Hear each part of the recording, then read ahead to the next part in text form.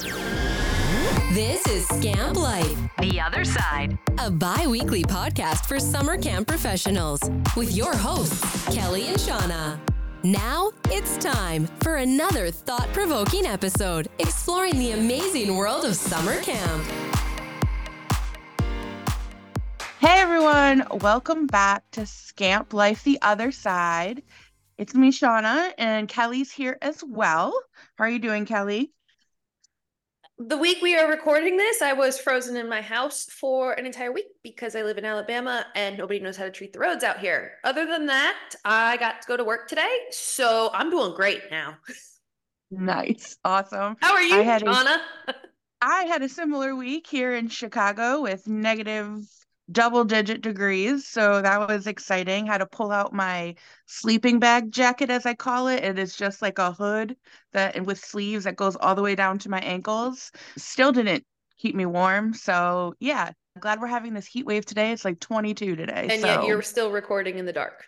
I am still recording in the dark because there was a car accident that hit what are those called? A transistor or something? And we're just having no power here About right now. Like 5 minutes before we started recording?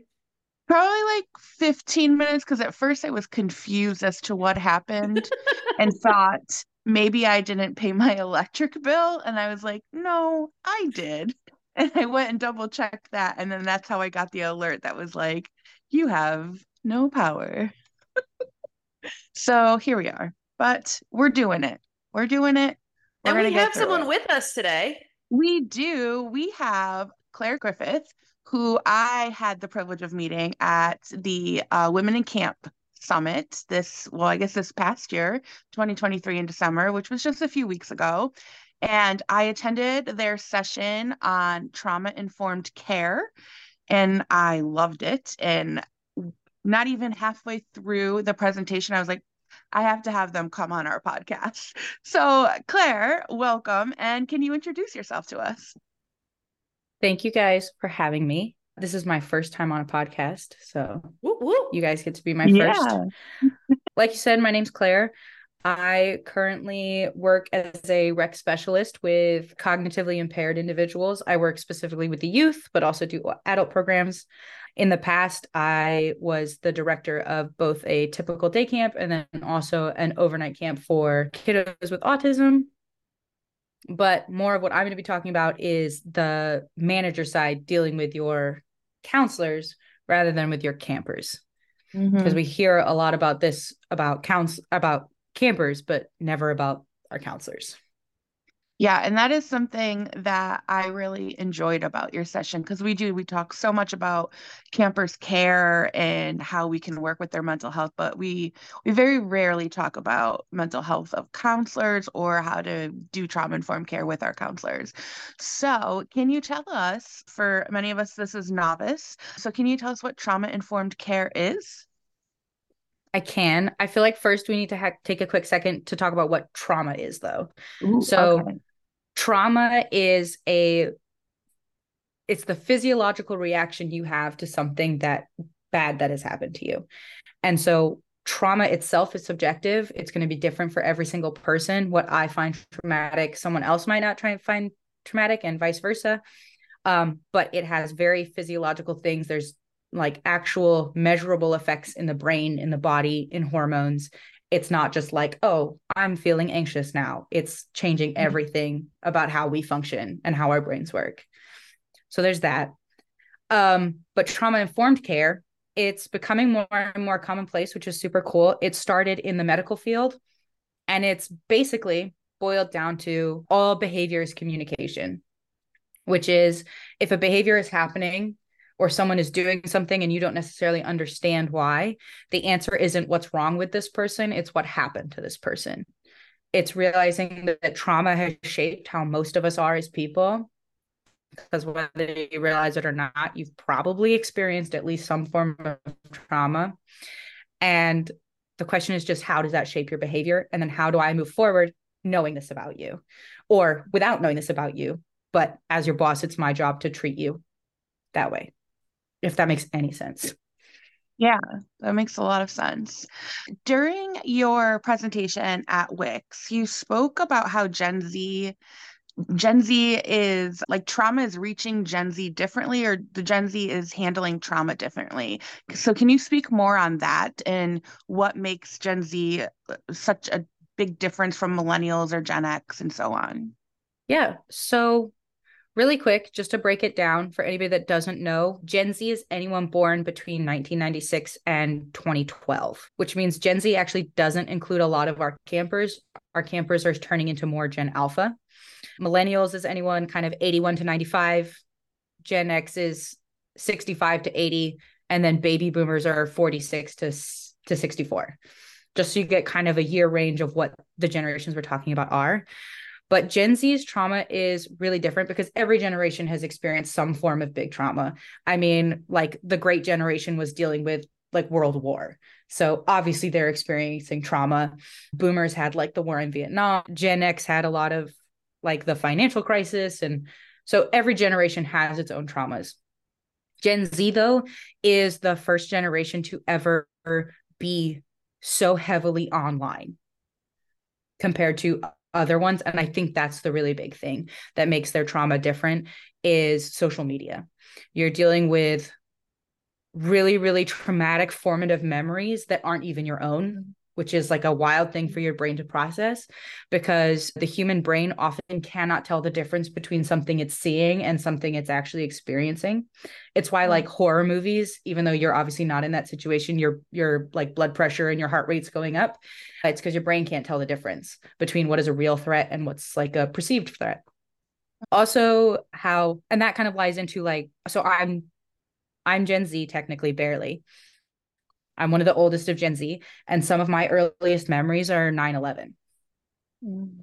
Like seeing that on the news, hearing about that. Like I was in first grade. So like I was on a trip with my family when it happened. My husband was like in class and they like pulled in a TV and were like showing the news. And he would have only been second grade. So that's pretty young to be seeing what's a pretty horrific thing. Mm-hmm. I'm And shocked the schools the brought difference that with that in. is That's Yeah, for those insane. young grades. Oh, Yeah. Because I was fourth grade my and husband they told me didn't tell that. us anything. Oh, I was a I was sophomore. gonna say, yeah, my husband said that We they had the brought in a TV. TV. That's Yeah, so I wild to wouldn't me. have That's thought that they insane. were, yeah, doing that for elementary school kids. Yeah. That's terrifying. But I I was also mean, in New York. Right. So for us, I mean, they yeah. didn't tell us. And I was in My husband was Connecticut, so we were in nowhere, old Michigan. enough. Yeah. Okay. So maybe because you guys were so far removed from it, it didn't seem as close, I guess, even though it was our country. I mean, But I heard the plane fly over. So, I mean, that was pretty close. yeah. Yeah. I didn't even live in America at the time. I lived Oh, in the wow. UK. Wow. So I was not That even makes in the US. So you were on vacation where then? We were in England. We were at a place called Portsmouth, which Okay, is yeah. like if anyone from the UK is listening, there's a bunch of like cool old boats there. And we were Yeah. there with like my grandparents, like showing them, but my grandparents like lived in America, obviously. And we were like in a chippy, I think, and like on the TV it was happening. I don't have a lot of Wow. actual memories of the moment. I have a lot of memories of like adults' reactions to it because I would have been kindergarten or first grade. No, I can't remember which, but I wasn't necessarily remembering the moment that it happened. I don't remember the news. I remember the adults around me acting really weird. And then I remember one time standing in front of the TV and it being on like a loop. Like the news was Yeah. just playing it on the loop, which like is a kind of insane thing for a young brain to see. And again, that's different because like so the great generation or the silent generation who were dealing with world wars, this was like their lives. Like the things that were traumatic were things that they were seeing in their communities. Whereas I was this kid in England staring at this awful thing that was happening in America, and the young brain can't tell the difference. So there's that. Yeah. And then the way that news is presented is very different now than how it was like 20, 30 years ago. I did a lot of like scouring news, like not news articles, but news actual programs. And just the way that anchors talk is so different like now than it was in the 80s. And it's much more, you should be afraid rather than just here's the news. Yeah. And that's not exclusively true, because obviously like we had the Cold War and everything, which was literally just be afraid of like the Soviet Union, but it was much more localized. And then also just social media is really bad for young attention spans, like short form media, things like TikTok videos, as entertaining and awesome as they are, just destroy your attention span. Like, I can tell you, I've noticed a genuine difference in myself. And then young, especially young girls, just having this constant bombarding of like what their lives should be, what their bodies should look like, to a degree that just no other generation really experienced in the same way. Yeah. Kids being bullied is over a big one. Stanley. I mean, that's crazy. Yeah, I'm just thinking about especially how much considering Stanley's used to be the thermos your grandpa had. Yeah. Yeah. Yeah, I was just thinking about how much we were like millennials were inundated with like heroin chic and, in the early 2000s with everybody, basically looking like they were malnourished to be that skinny and how inundated that was for us.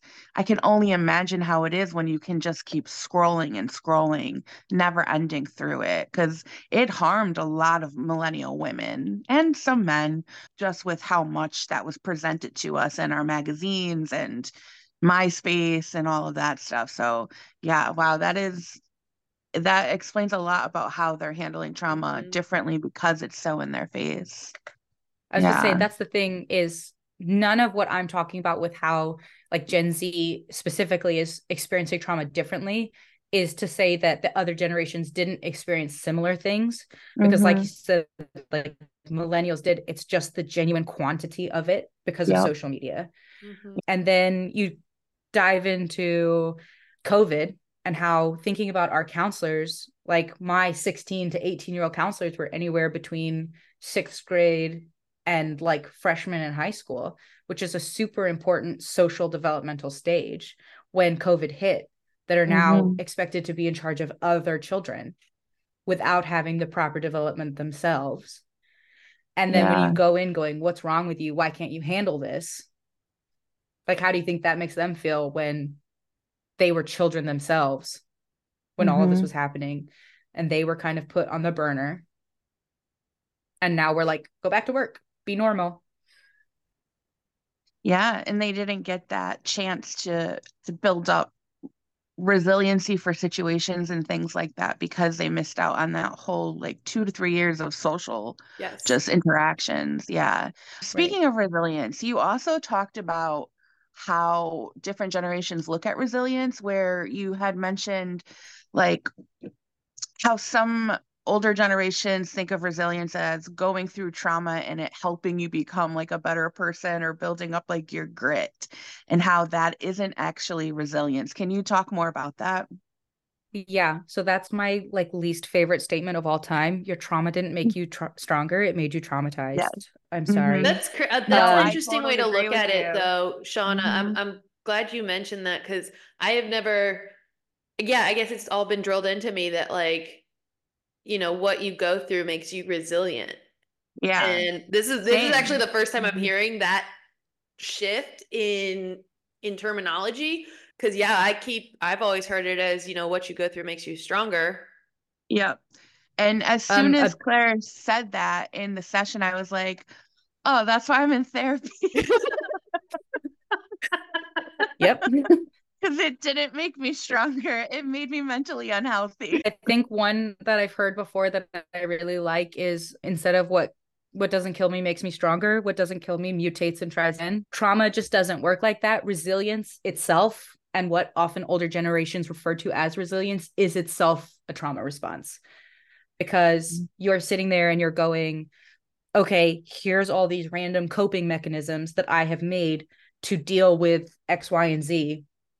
But if you weren't able to do those or take those away, you wouldn't be able to function, which means inherently you're having a trauma response. Yeah. So jumping off that's gonna, I feel like if people listen to us, that right there is going to blow a lot of people's minds in itself. So let's talk about the principles of trauma-informed care. So what are those and how do we do them? So There's 6 of them, and the principles are less like rules of what you're doing. Like, it's not what you're doing, it's things that as someone doing trauma-informed care, you should be aware of. But first principle is safety. So safety is not just physical safety, but physical safety is obviously like the top. Second is emotional safety. Have you made a place where your counselors, I'm just going to start talking like that because that's who I'm talking about. Have I made a space where my counselors feel safe enough to come to me with a problem? Have I made it where they are safe enough to go, hey, you really messed up in this? Have I created safety both physically and emotionally for them? So that's number one. Second is you have to make yourself trustworthy and transparent. And then peer support is number 3. 4 is collaboration. I'll go into a little bit more detail on all of them in a second. 5 is like empowerment, voice, choice. And then number 6 is cultural, historical, and gender issues. And that one's also a really big one. So these are not by any means in order of importance. I feel like you can kind of lump trustworthy and transparent with collaboration, empowerment, and voice. At least in my mind, they're very similar. Have I, as a manager, made myself trustworthy? Am I not hiding things from them? Am I being real with them? Am I letting them know what's actually going on? Because that involves a certain level of trust as a manager to look at your counselors and go, our budget has run out and we're on week 6 of 11. I do that. Like, I have to trust them. There's a lot of people who don't. Managers who will just like let the fire happen and not tell the counselors that the fire is happening, right? But they need to know. They need to know how to deal with this as well as we do. And then on top of that, okay, our budget has run out on week 6. And then one of my counselors comes, I have this really good idea that maybe we can do a fundraiser, or maybe we can do like, here's the materials I found to do in arts and crafts that won't cost us any money. Giving them power in the program is a huge deal, because a big thing with Gen Z that's very different too is, I don't know if you've ever heard this metaphor before. It's don't ask why you're going to the top of the hill, just go to the top of the hill. And that's very common in older generations, where it's, if I'm getting paid, I don't ask why. Whereas Gen Z very specifically is coming out. It's like, why am I going to the top of the hill? What's there? Like, what's the point? Why are we doing this?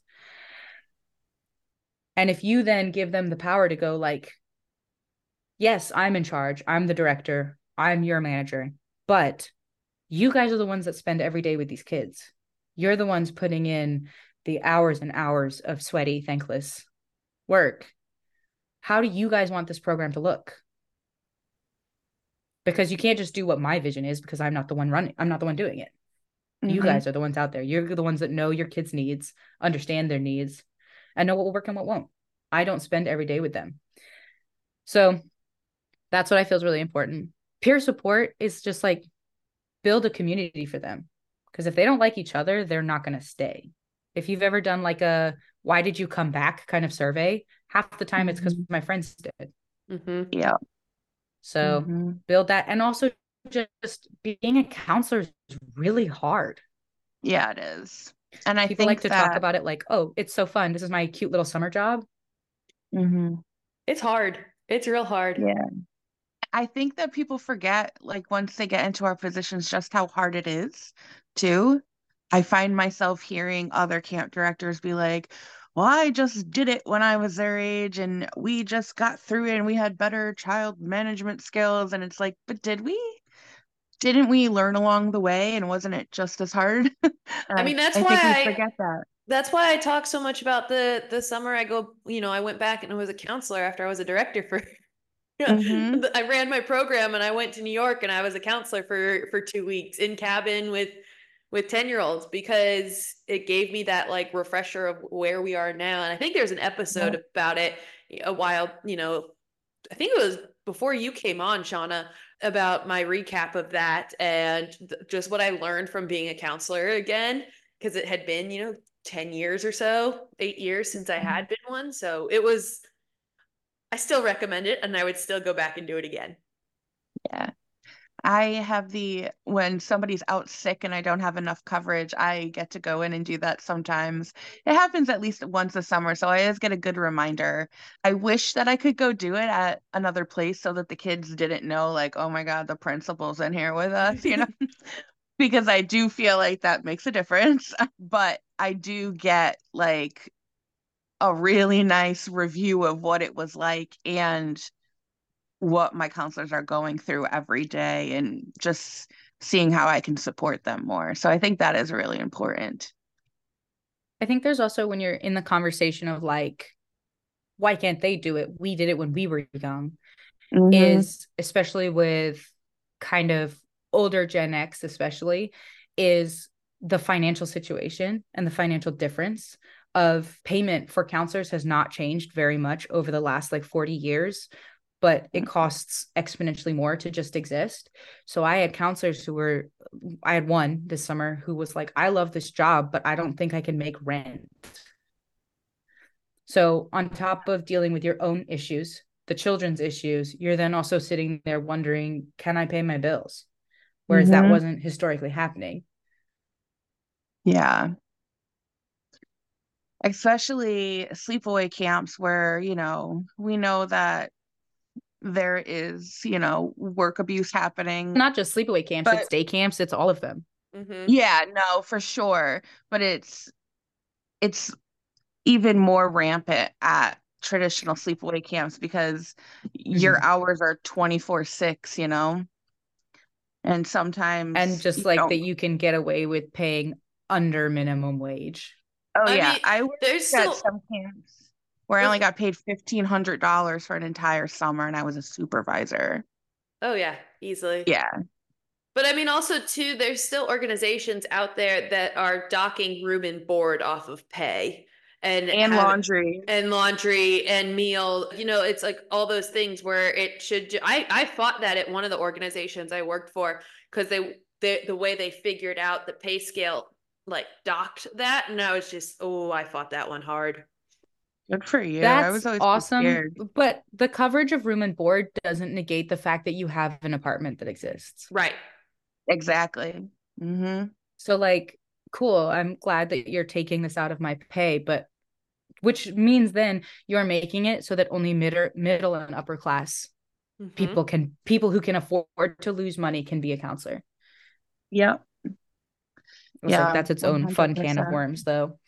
Yeah, let's railroad it back on to what we're talking about because we can go down you can railroad that back on with cultural, historical, and gender issues. Yeah, that's true. Let's talk about if you're making it so that your poorest counselor can't pay rent or say, so like my experience, I lived in a very predominantly white area. That's where our camp was. And we had like 2 Black counselors. It's like, can I make you feel safe as the minority here? And the answer is like, honestly, no, I can't. But I'll do everything in my power. Yeah.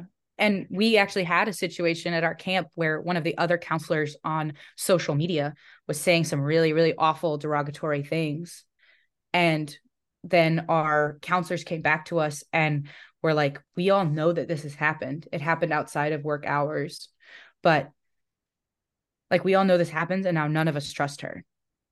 And I had to then go as a manager, what do I do? Do I choose giving this girl a learning moment about racism, or do I choose the safety of my other counselors? And for me, I chose the safety of my other counselors. That might not have been the right choice, but in that moment, though, I probably would have done the same thing in the moment. Yeah.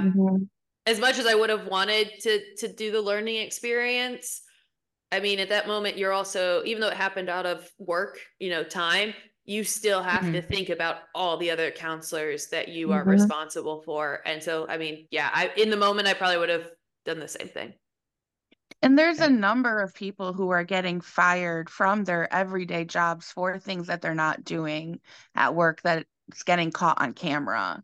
Like there was just a guy, I think, in Nebraska that just got fired, or Michigan. I think it was Michigan. I think he was a baseball coach at one of the Michigan big universities out there. He just lost his post because he punched a gay Asian man. while the man was like trying to get away from him. So I guess it works in that sense too. Like your personal life has bearings on your work life now because everything is just so intertwined these days. Having that separation between work and your home life is more and more difficult now. Is very true. It's also why I fought really hard with all of my young counselors to make their social media and their Instagrams private because one, it's just a safety thing, right? Yeah. Keep your stuff private. Like I understand your children and don't have the ability to sit there, but as someone who is now looking at posts from 10 years ago and cringing, put that on private. But also it's the strange overlap of our oldest campers were 14 and our youngest counselors were 16. And so what would happen is our oldest campers would try and then find our counselors on Instagram, on Facebook, on whatever. Apparently kids don't use Facebook anymore. I don't know. But apparently that's what I've heard too. I got made fun of for being on Facebook this past summer. Oh, my sister is brutal to me about being on Facebook. But when that's like a new thing where you can all of a sudden sit there and go, well, I had one of my counselors come up to me, a 17-year-old. He was a 17-year-old male counselor. And he came up to me and was like, one of the girls from our oldest group, and my Instagram is public because I'm an athlete and I need colleges to be able to scout. So I need you to tell your daughter to stop bothering my counselor outside of work, which is a weird conversation to have. Yeah.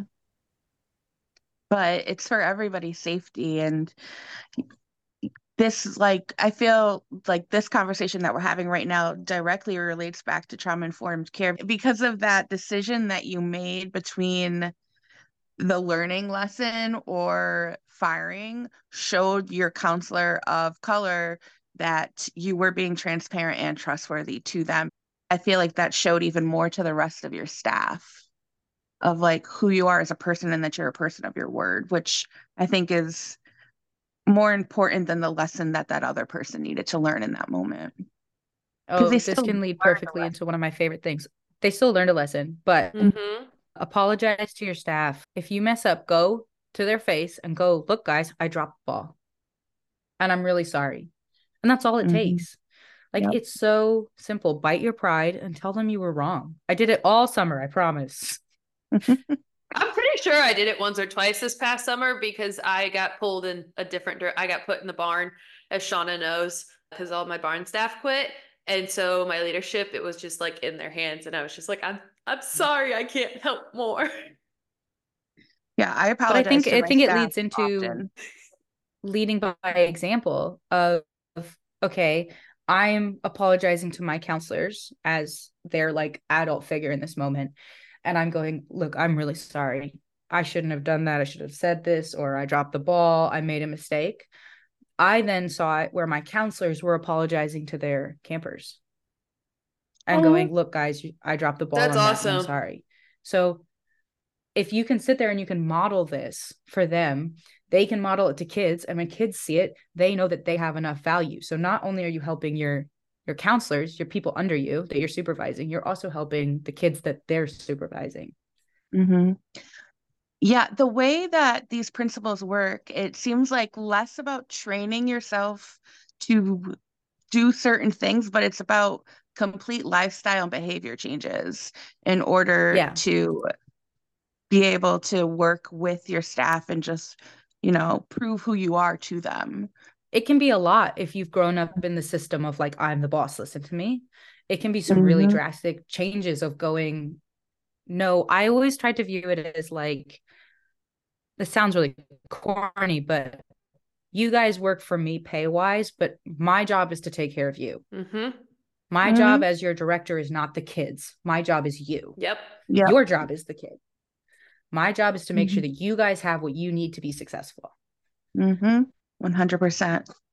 Kelly, I've been talking a lot. Do you have any questions for Claire? I'm writing notes. There's been so much good information. I'm like, I know. Write it all down so I don't forget to say it to the staff this summer. Like, I can't even imagine what you were like in the actual presentation, Shauna. Well, here's the thing. I took absolutely no notes.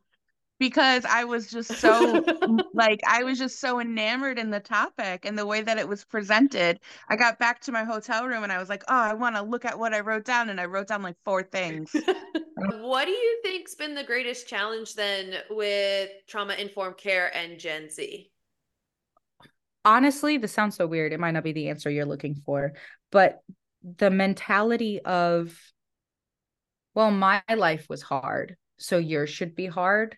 That happens so much with like supervisors or the people above you. Like, yeah, you may be doing the training and you're in charge of the counselors, but it doesn't mean you're making all of the decisions, right?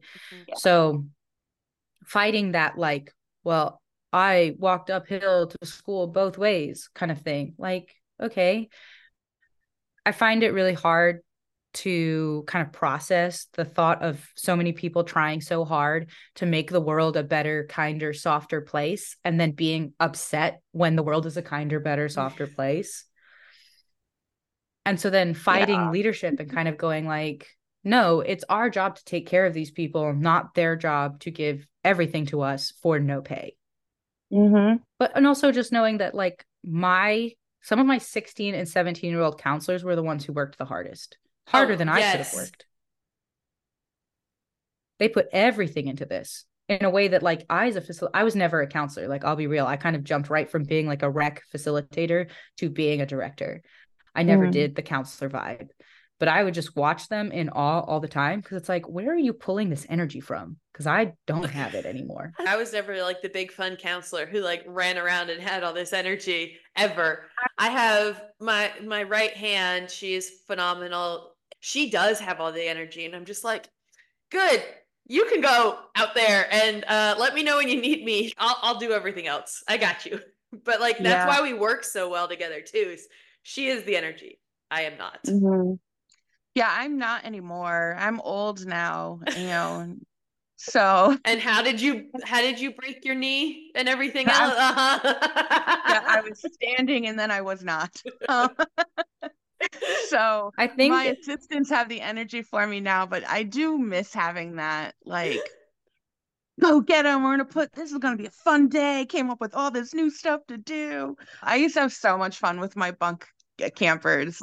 I used to make up games, scavenger hunt, not anymore. Now I'll do the paperwork. Everybody else. I think another challenge that comes with it is not just like fighting why won't kids do this? Is as yourself as a manager, is setting the boundaries of, okay, cool. I want to be the cool manager. I want to be the fun manager. Like, I want you guys to like me and trust me. But at the same time, building the walls of your sandbox and going, here are my hard boundaries from the get-go. Don't add these in later. At the very beginning, go in and go, this is my expectation of you.